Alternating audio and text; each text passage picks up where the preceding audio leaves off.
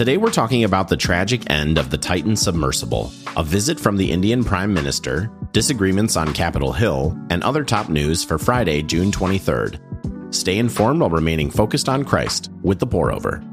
Here's the quote of the day. If we have a God-sized, God-given courage, then we will be freed up to be the people of God, living out the mission of God, marked by the joy of God.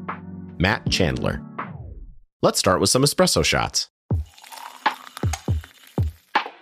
Passengers of the submersible that went missing earlier this week are presumed dead.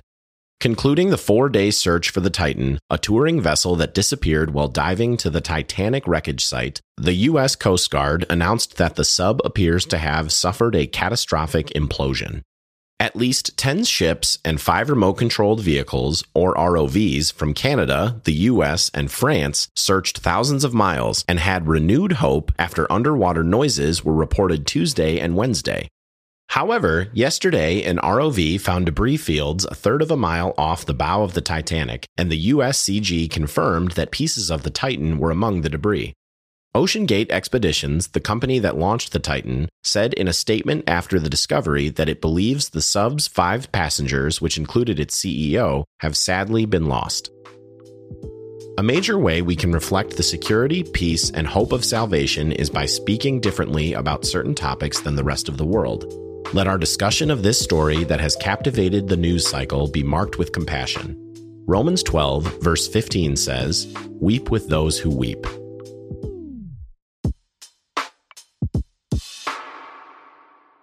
President Biden rolled out the red carpet for Indian Prime Minister Narendra Modi. Modi arrived yesterday for an official state visit, the highest diplomatic protocol typically reserved for Uncle Sam's closest allies.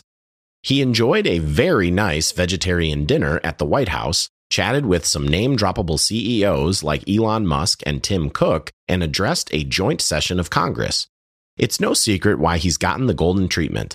India is the world's most populous country, has a rapidly growing economy, and is not China. The U.S. wants to deepen ties with India and combat China's growing economic influence. The relationship has its clouds. The Indian Prime Minister was once denied a U.S. visa over his human rights record and is accused of oppressing religious minorities, allegations that caused some progressive Congress members to boycott his address. Here's a verse to consider when world leaders break bread. First of all, then, I urge that petitions, prayers, intercessions, and thanksgivings be made for everyone, for kings and for all those who are in authority, so that we may lead a tranquil and quiet life in all godliness and dignity. 1 Timothy 2, verse 1 through 2. The House has been rehashing Russiagate this week, and it's been partisan. Special counsel John Durham testified before 2 House committees detailing the origins of the FBI's mishandled investigation into alleged links between Russia and President Trump's 2016 campaign. Republicans cheered when Durham criticized the FBI for accepting the Steele dossier as credible basis for the investigation when it was uncorroborated opposition research funded by the Clinton campaign. Democrats cheered when he acknowledged he didn't prosecute Hillary Clinton because not every injustice or transgression amounts to a criminal offense. Separately, the House voted along party lines to censure Rep. Adam Schiff for leading previous House investigations into former President Trump.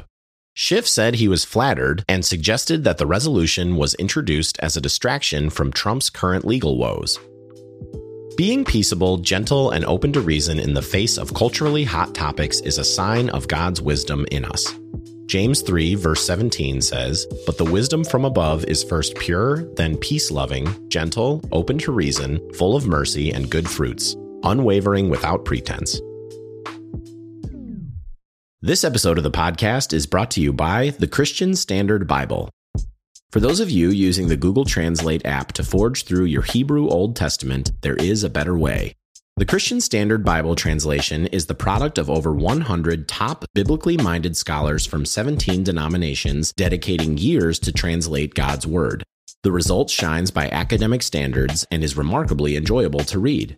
Get 40% off all CSB Bibles at Lifeway.com. That's Lifeway.com, code TPO23. Check out the link in our show notes.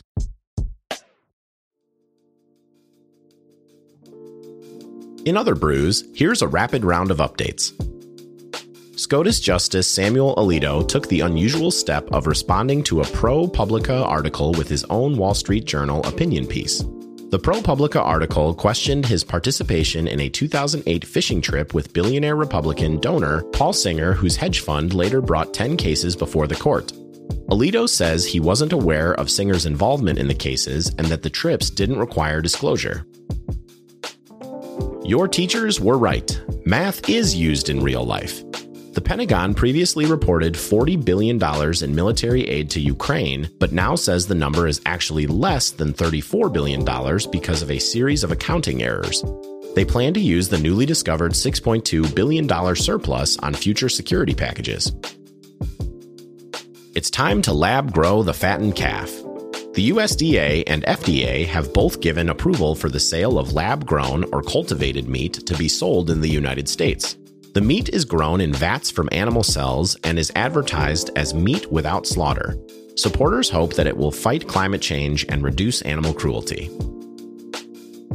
The Federal Trade Commission is suing Amazon for tricking and trapping customers into $139 a year Prime memberships using so-called dark patterns, for example, getting people to accidentally subscribe, and cumbersome cancellation processes.